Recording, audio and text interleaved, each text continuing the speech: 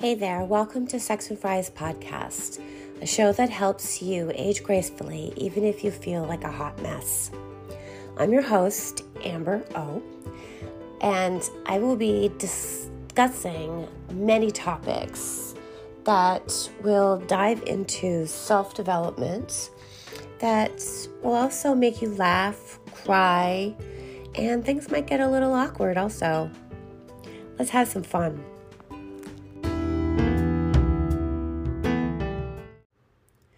Welcome to another episode of Sex and Fries.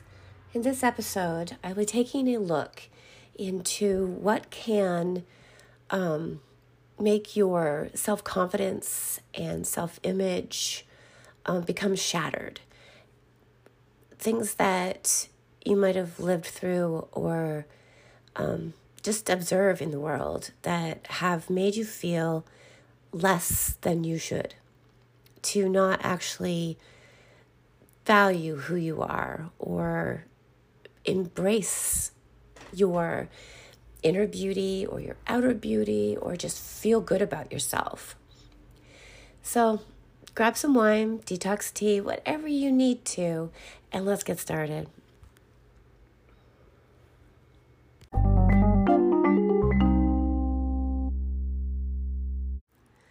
I was recently at the mall with my sister, and which is unusual because I really hate going to the mall. I am not a shopper. But my sister, she's wonderful at it. So I needed a coat and just wanted to buy some new clothes. And obviously I wasn't going to go there by myself because as soon as I get there, I'd freak out and go back home. So we're walking through the stores, and most of them have the same type of clothes. And it seemed that there's like sweaters or shirts for girls that only just kind of like go midway, and maybe not even that. I mean, it's lucky that it covers your boobs. You have like long sleeves, but your stomach is sticking out. So obviously, being like a 50-plus-year-old woman, I'm not going to wear half a shirt. I need the whole shirt. Everything was shiny, and it seemed to focus on people with, tiny boobs and a big butt. Of course, my sister kind of, follows fashion trends a lot more than I do. And it's been such a long time since I've been in a mall that I found it kind of disturbing that we're trying to promote like self-confidence and positive body image to people, but all our clothes are aimed to the same body type, which kind of baffled my head because I mean, you're born with, a certain like body structure, and you can't just, we can't all have the same size boobs or the same size butt, or, we're not the same height. So I found it very so confusing walking through and frustrating. I mean, the stores that actually had, like a full shirt for me to buy, the clothes seemed like, aimed at more like my grandmother's type of clothes, which looks great on my grandmother, but I can't see myself wearing these. So I also noticed that a lot of like younger women walking through this mall were terribly thin, like gross thin. So I was wondering, like, have we gone back to, the era of Twiggy, we're just aimed to all look the same and wear the same clothes and want a certain body type instead of embracing the body type that you own, that you should be able to celebrate.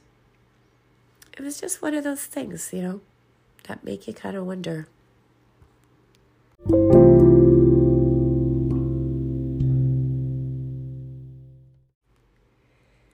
Self-image is the idea that one has about their abilities, appearance, even their personality. But what I think actually didn't help my self-image or my self-confidence or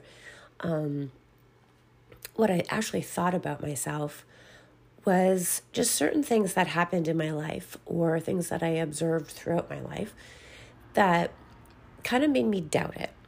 And self-doubt can be such a toxic way of thinking, and it's almost like you feel trapped in a notion that you're just not good enough, or you can be better, or you compare yourself to other people. I mean, it just kind of like snowballs throughout, when you have all these negative feelings that kind of like, stick with you throughout your life. When I was a little girl, blonde hair, blue eyes, Welsh cheeks. So people were always saying, like, oh, she's really cute, quiet and cute. So I grew up like always kind of with that attitude that I was, a cute kid. But I think all kids are kind of cute. But throughout, you start to grow up and you start to realize that maybe, cute may not cut it, when you start dating, or how you start to realize how men view women. So the first thing that kind of, put a weird thing into my life was that my dad used to have like Penthouse and Hustler and I can't even think of the other ones, throughout the house. I mean, they were under the towels in the bathroom, and they were downstairs in the bookcase underneath, the National Geographics. You try not to question it as you get older because you're like, ew.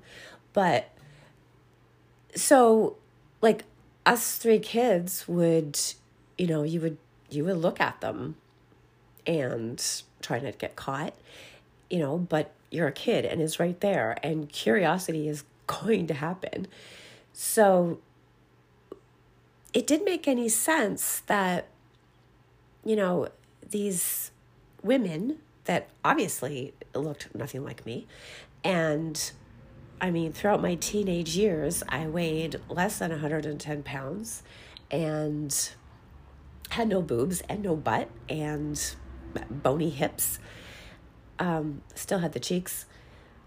But when it came to like dating, I just felt like I wouldn't be someone that a boy would want, to be with. So when I did get a boyfriend at one point, he had Farrah Fawcett and Cheryl Tiegs posters right above his bed.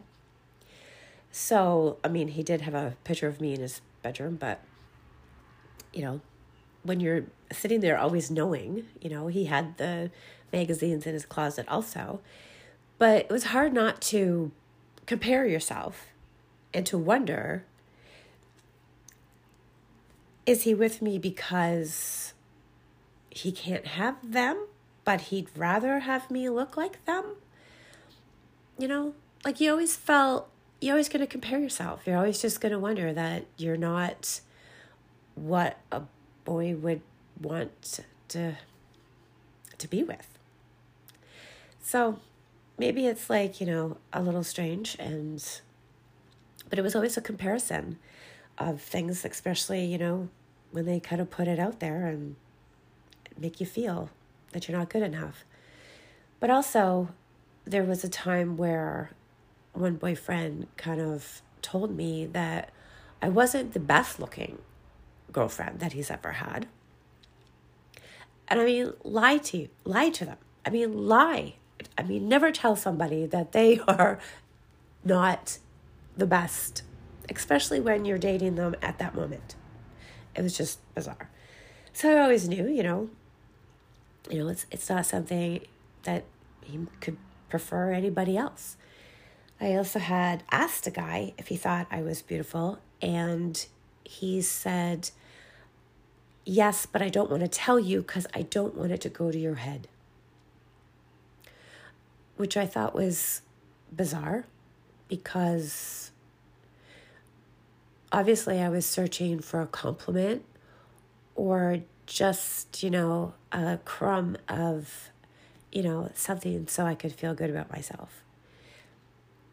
It always made me wonder, it's like, what is going through your head? And, like, it just didn't make any sense most of the time. We also had growing up, like Barbie, which you were never going to look like. But, you enjoyed her clothes and stuff. But just comparing yourself to things just kind of like put all that self-doubt right front and center. And it kind of just stuck with me. I mean, I've lost most of my self-doubt now. I am pretty good at recognizing and feeling comfortable in my own skin. And I am what I am. And when I need to lose weight, I do it for myself. And when I curl my hair or my makeup, I do it for myself. But I always love to hear, someone say that I'm beautiful or call me gorgeous. And it makes me feel good. And I stop comparing myself to anybody. And I always think you should tell people that they're beautiful and that they're gorgeous and make them feel good about themselves with no explanation, with no disclaimer, and just let them feel good in that moment and about themselves.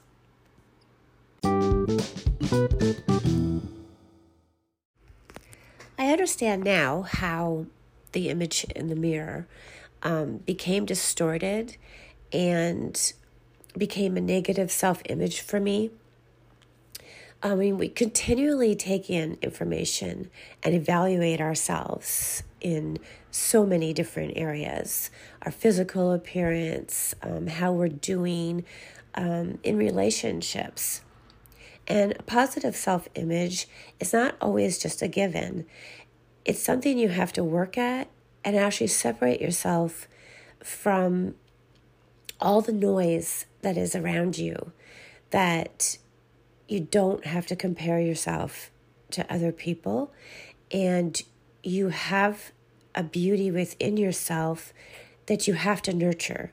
You have to make sure that it is your top priority on feeling your best, because then we don't get trapped into those holes that you can somehow just fall into and can't get out of. And we got to figure out how to stay on top of it. There's so much information out there right now that can bring someone's mind into such a spinning mess.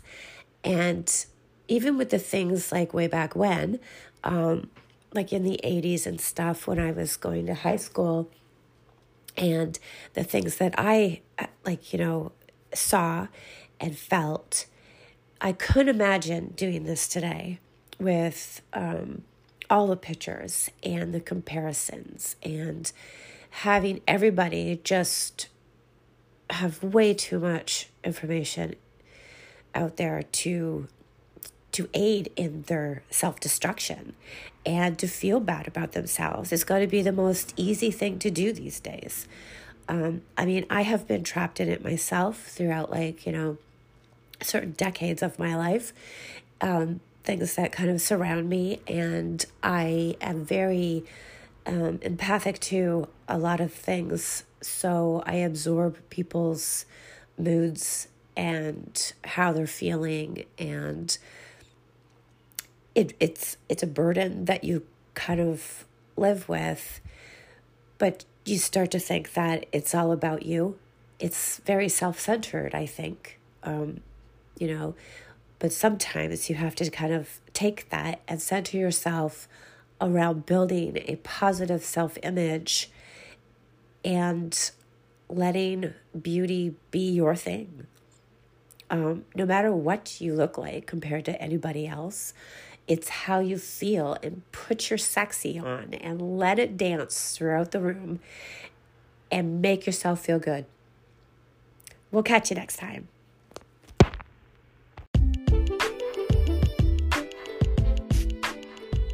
Well, it has come to that time where we part ways and you go find something else to do. And I try to figure out if one bottle of wine is really enough. And also, it'd be great if you went over and looked at the website, sexandfries.com, or subscribe to the podcast itself, just in case the next episode is like a lot better than this one and you do not want to miss it at all.